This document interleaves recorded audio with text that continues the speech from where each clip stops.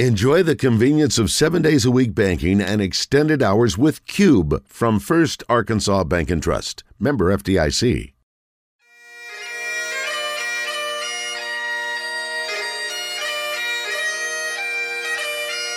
It's time for From the Short Grass with Trey Schapp, a golf podcast for those who love golf, struggle with golf, and just like to enjoy the outdoors and fellowship with friends, all while chasing a ball around trying to put it in a 4 1/4 inch diameter hole. From the Short Grass is brought to you by Stephens Incorporated, an independent financial services firm with the freedom to focus on what matters most. Blackman Auctions. For over 80 years, better auctions have always been Blackman Auctions. Beechwood Pinnacle Hotels. We partner with you to deliver high-yield results by managing, developing, and investing in top-quality hospitality assets. And now, from the Short Grass, here is your host, Trey Schapp. Welcome to another edition of From the Short Grass. I am your host, Trey Schapp. The 104th PGA Championship has come to Tulsa, Oklahoma, and Southern Hills Country Club. Hosting this championship is nothing new for Southern Hills, as it is hosting its 5th PGA Championship, the most of any course. Southern Hills has also hosted 3 U.S. Open championships. The last time Southern Hills hosted the PGA Championship, Tiger Woods won his 4th Wanamaker Trophy with a 2-shot victory over Woody Austin in the sweltering Oklahoma August heat, where temps were in the triple digits all 4 days of the competition. The course played to a par of 70 and could be tipped out at 7,121 yards back then. This year, it still plays to a par 70, but if the distance was maxed out, it would measure 7,556 yards, with both par 5s on the course tipping out at over 600 yards.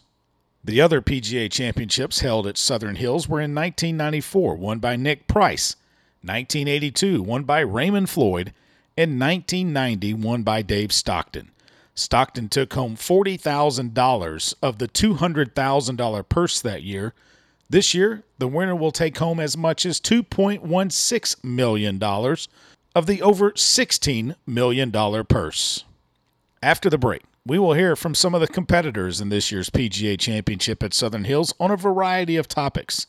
But before we get to the break, when you're on the road and need a place to stay overnight, I suggest going to bphotels.com and searching the outstanding hotels and properties that Beechwood Pinnacle Hotels has to offer.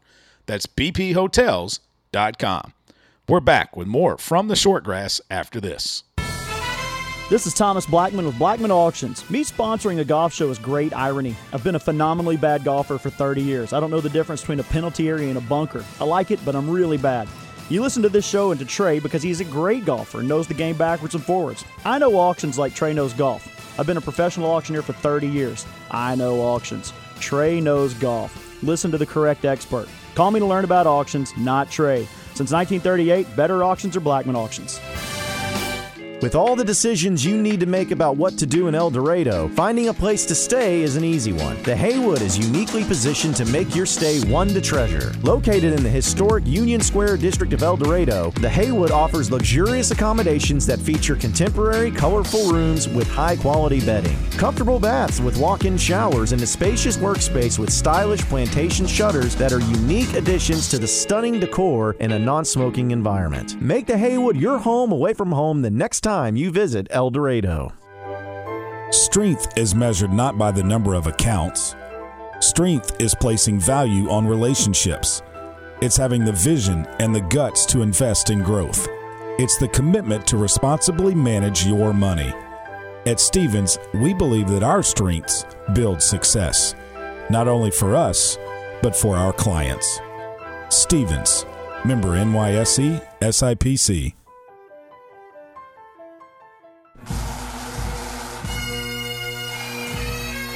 Welcome back to From the Short Grass, the 2022 PGA Championship edition from Tulsa, Oklahoma. Rory McIlroy basically had a meltdown at the Ryder Cup last year before winning in his singles match. He was asked if that win was a motivating factor in the offseason going into this year.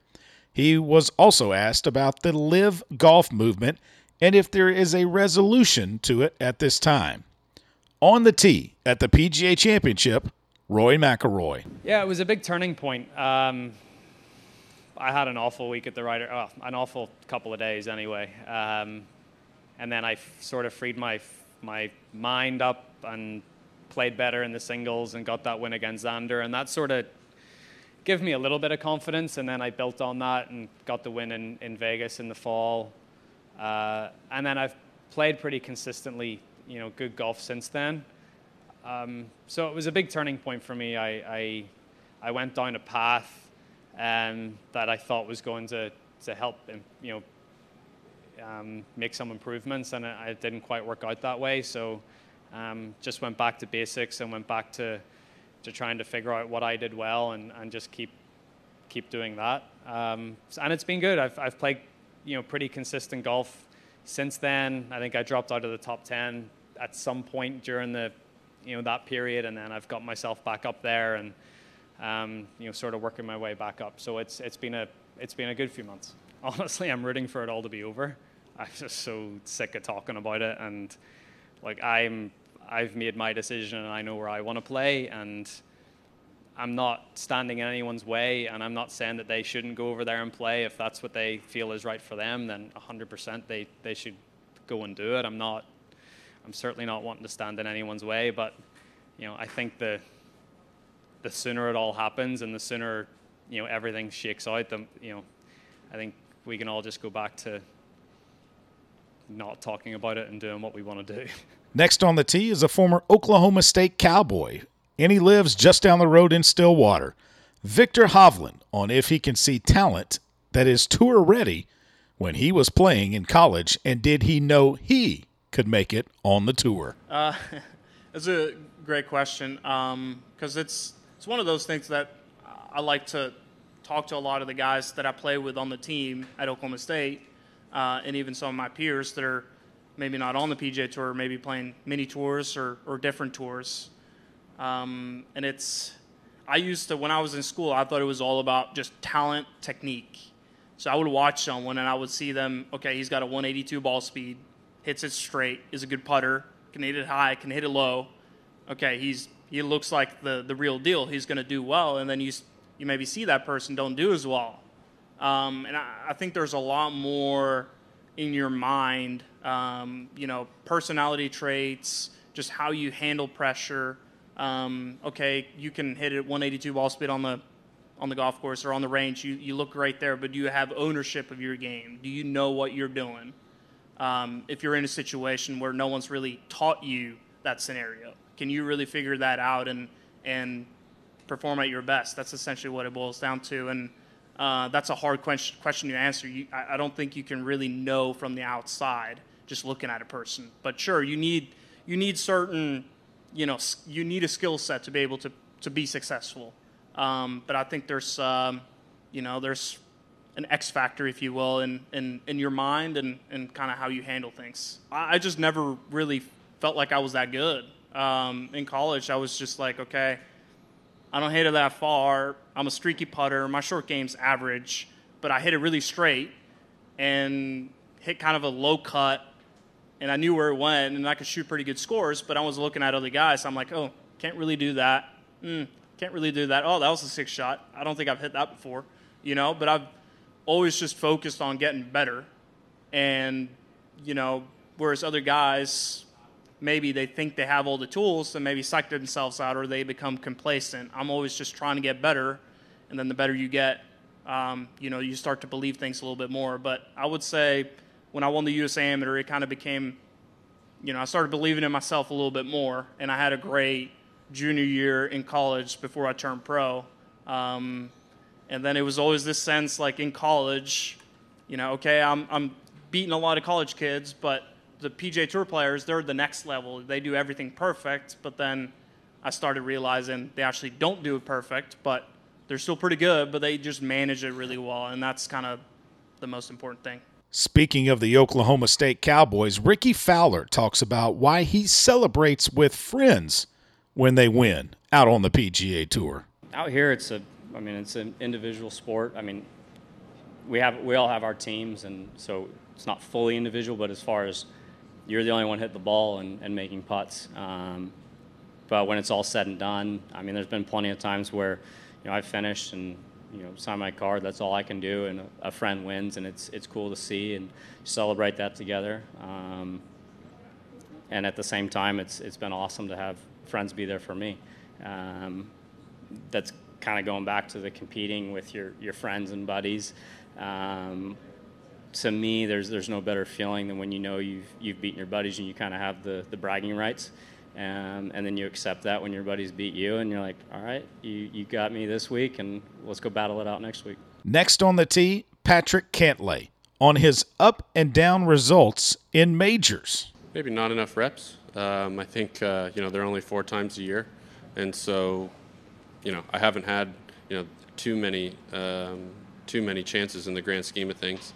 And I think you just, sometimes it comes in bunches. I wouldn't be surprised if I played a bunch of major championships really well coming up. So similar to the long answer I gave at the Ryder Cup, I think when you have a small sample size, it's really tough to judge critically, but, give me a little time.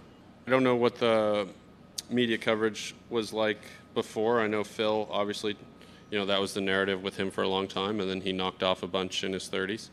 I think that's just kind of the way that, people talk. I think it almost seems like no matter who it is, it's always something about that. It's, Rory hasn't won a major in a number of years, or Jordan has cooled off since he won 3 in a row, and, stuff like that. So I think with everybody, there's different narratives, and they always try and pick out where you think this person should have performed a little better. Rarely do you hear the opposite. Maybe the only person you hear the opposite about is Scottie Scheffler right now. It's time to take another break, but when we come back, you will hear from Jon Rahm, the 2022 Masters champion Scottie Scheffler, and Tiger Woods. Since 1938, better auctions have always been Blackman Auctions. Find them on the web at blackmanauctions.com. We're back after this with more from Tulsa, Oklahoma, and a special edition of From the Shortgrass at the PGA Championship. At Stevens, our philosophy is to invest every dollar as if it were our own, to seize opportunity, to anticipate rather than react, to deliver constant focus in an ever-changing world, and to pursue the objectives of our clients in order to help them reach their financial goals. A proven history of helping companies and individuals. Stevens, member NYSE SIPC. With all the decisions you need to make about what to do in El Dorado, finding a place to stay is an easy one. The Haywood is uniquely positioned to make your stay one to treasure. Located in the historic Union Square district of El Dorado, the Haywood offers luxurious accommodations that feature contemporary, colorful rooms with high-quality bedding, comfortable baths with walk-in showers, and a spacious workspace with stylish plantation shutters that are unique additions to the stunning decor in a non-smoking environment. Make the Haywood your home away from home the next time you visit El Dorado. This is Thomas Blackman with Blackman Auctions. Me sponsoring a golf show is great irony. I've been a phenomenally bad golfer for 30 years. I don't know the difference between a penalty area and a bunker. I like it, but I'm really bad. You listen to this show and to Trey because he's a great golfer and knows the game backwards and forwards. I know auctions like Trey knows golf. I've been a professional auctioneer for 30 years. I know auctions. Trey knows golf. Listen to the correct expert. Call me to learn about auctions, not Trey. Since 1938, better auctions are Blackman Auctions.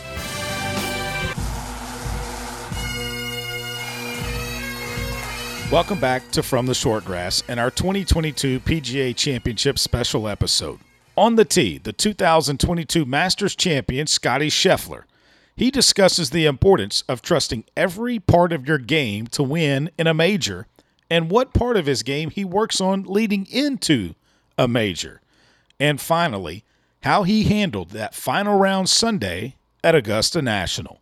Something I always kind of go back to, I think Jordan said in an interview after one of his first few majors, was you have to have trust in all facets of your game in order to win these tournaments. And, kind of like I touched on it a little bit earlier, but having trust to say, hey, I can attack this pin because I know this spot off the green is somewhere where I can get the ball up and down. It may not be somewhere where everybody can get up and down from, but I know that I can.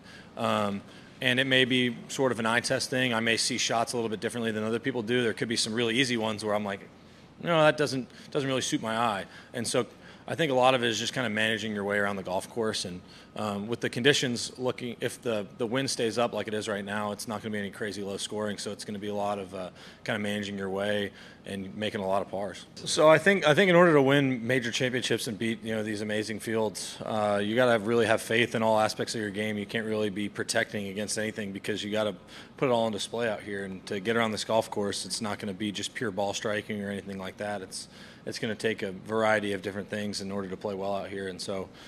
For me, I've just been preparing like usual, and my game feels like it's in a good spot, and I'm just looking forward to this week. There's a lot that goes on with that golf tournament, and for me, I always struggle kind of letting people in, and so in that moment, I was just honest with my wife. I was like, man, this is like I'm really scared. Like this is a big day for me. What better opportunity to win my first major than the Masters? I mean, it's a tournament everybody wants to win the most, and I have a 3-shot lead, and there's really only a handful of guys that had a chance. And so for me, what better opportunity there is than now? And, I kind of felt the weight of that because I've wanted that for so long. And so I just told my wife, I was like, man, this is hard. It's not easy to win golf tournaments. It's not easy to win the Masters. And, I don't believe that it's easy for anybody. I think, what Tiger's dad told him before he won in 97, he's like, it's going to be the hardest round of golf of your life, but it's also going to be the most rewarding for him. And so I don't think it's easy for anybody to win golf tournaments. And so for me to, just be honest with myself and approach it the way I did, I think was really helpful. Now on the tee, talking how he felt after Augusta and when he knew he would be able to play the Masters and the PGA, and also why minorities are not picking up the game of golf. Here is Tiger Woods.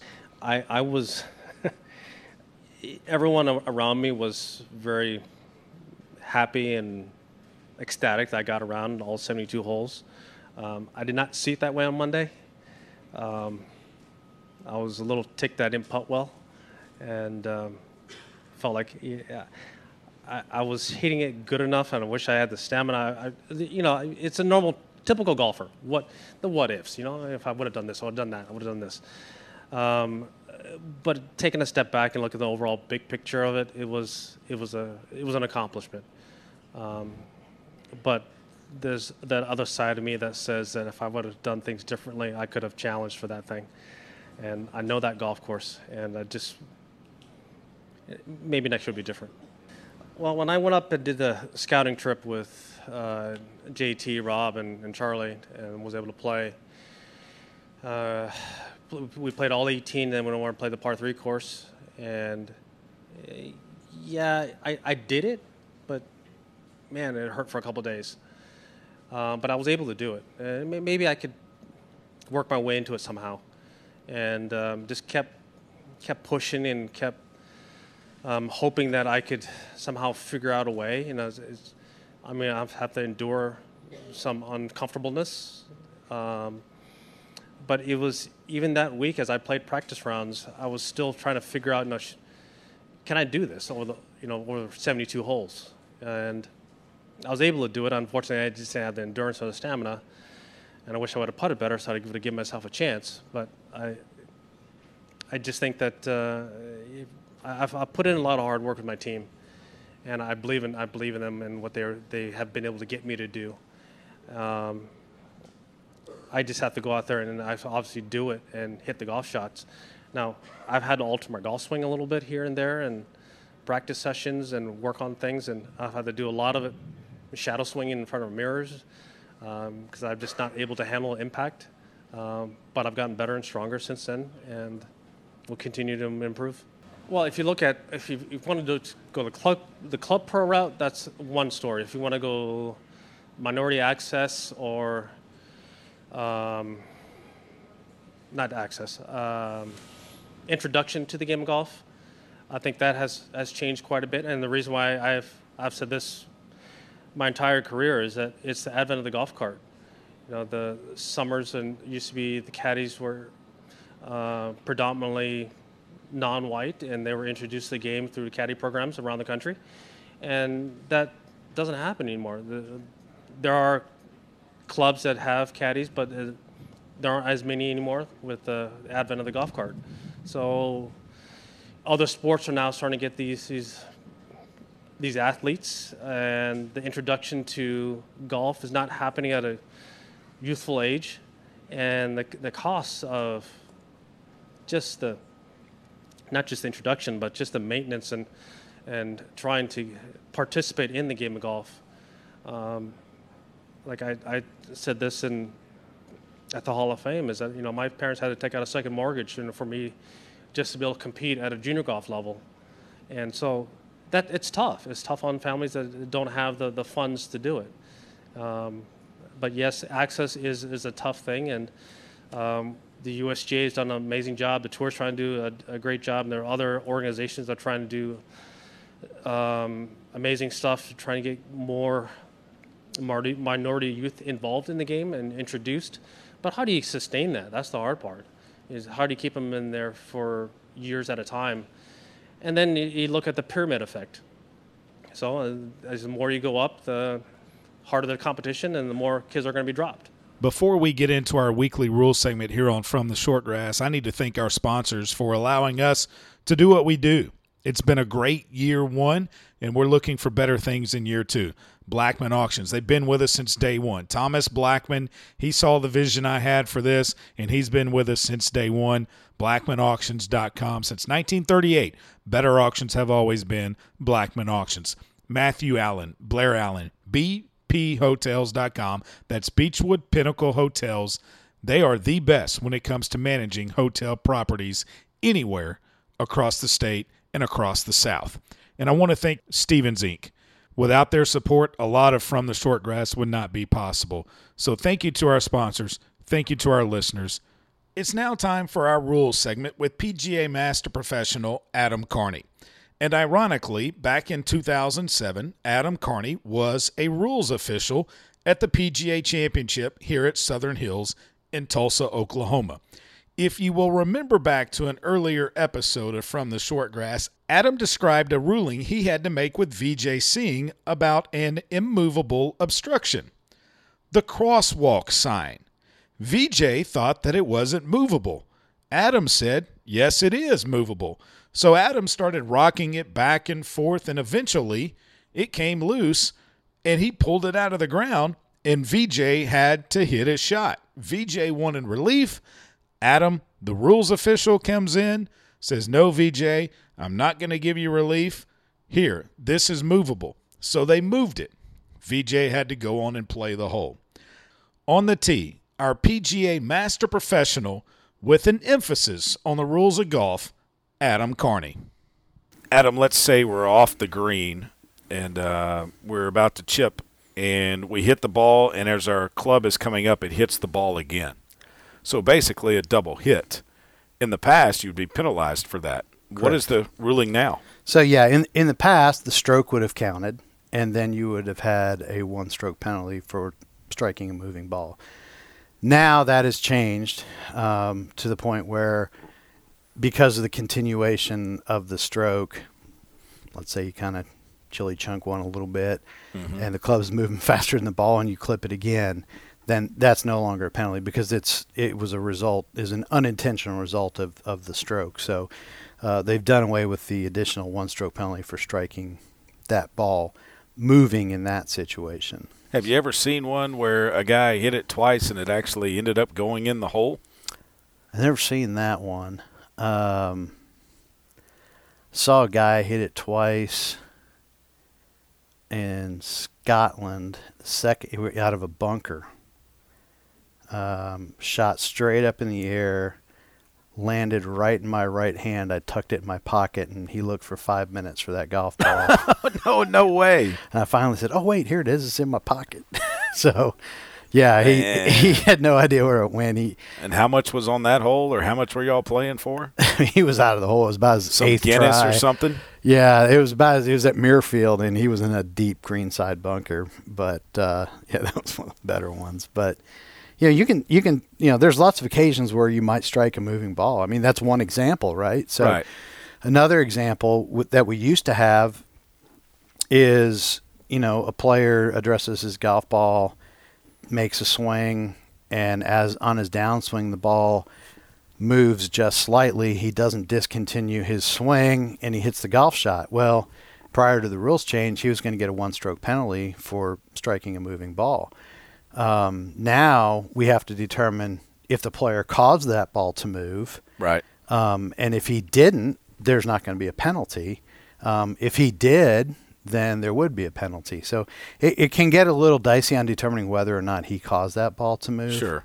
I think probably 9 times out of 10 he didn't. His gravity takes over. But it's a situation where, previously, you got a ball that's maybe it's in the rough and it's kind of sitting up in the rough a little bit, and you don't even ground your club. I mean, you just because you don't want that ball to move. You don't want the ball to move. You can tell it's kind of sitting up a little bit, and you make your golf swing, and on the way down, the ball drops down maybe an inch further into the rough.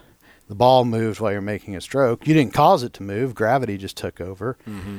And he goes ahead and makes a swing. He's going to be penalized for that. And again, just kind of the softer, gentler nature of the rules of golf, it didn't seem right to penalize a player for gravity. Let me ask you this one. You probably wouldn't see this on one of the tours or even at maybe the high amateur events, but maybe a local event where you've got 2 players hitting from either side of the fairway and one doesn't know that the other one is hitting. They both hit at the same time, and their balls actually hit in the air or on the green. Yeah, so that's a different rule. That's a ball in motion that's deflected or stopped. So that situation's a little different than playing a moving golf ball. And the ruling's a little bit different. So, again, form of play is going to dictate here. Is it match play? Is it stroke play? Sure.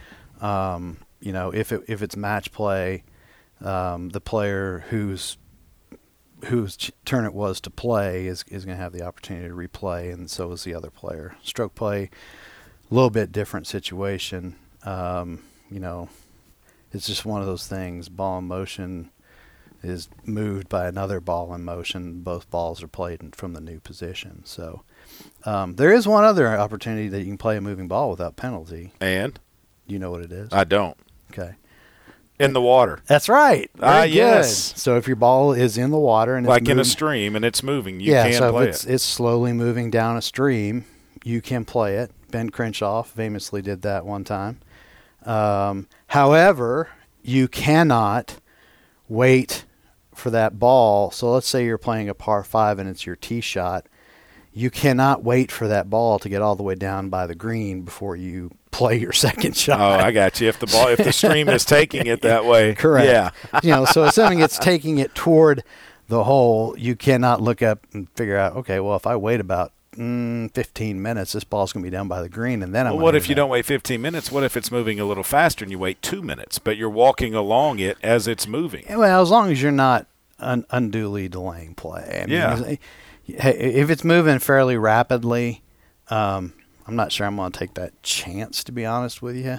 If it's just kind of... Because it could get a lot deeper in the water, too. It could. You could miss. There's all kinds of bad things that could happen. So it depends on the speed. But that is one of the rules, and that where it was okay. Prior to the new rules changes, right, that was the only case that you were okay to play a moving ball without penalty. He's Adam Carney, our rules expert. If you have a question on the rules of golf, send us an email from theshortgrass@gmail.com. You know, it's hard to believe that it's been a year ago that I started this podcast from the Short Grass. I want to thank all of you that have listened over this past year. You've emailed, you've called into some of the shows on 103.7 The Buzz. It's been fun to interact with you. We're not going anywhere. We're going to keep improving this podcast and making it better. We are lining up guests day in and day out. We're going to talk about some of the good golf courses that you can play.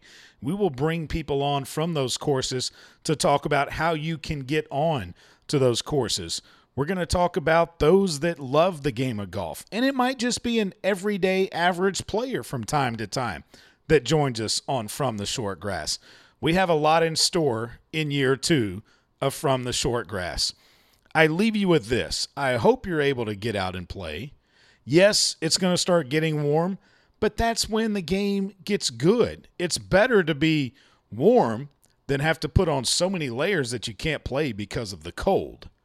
But I remind you, when you find a ball mark on the green, fix it and a couple of more.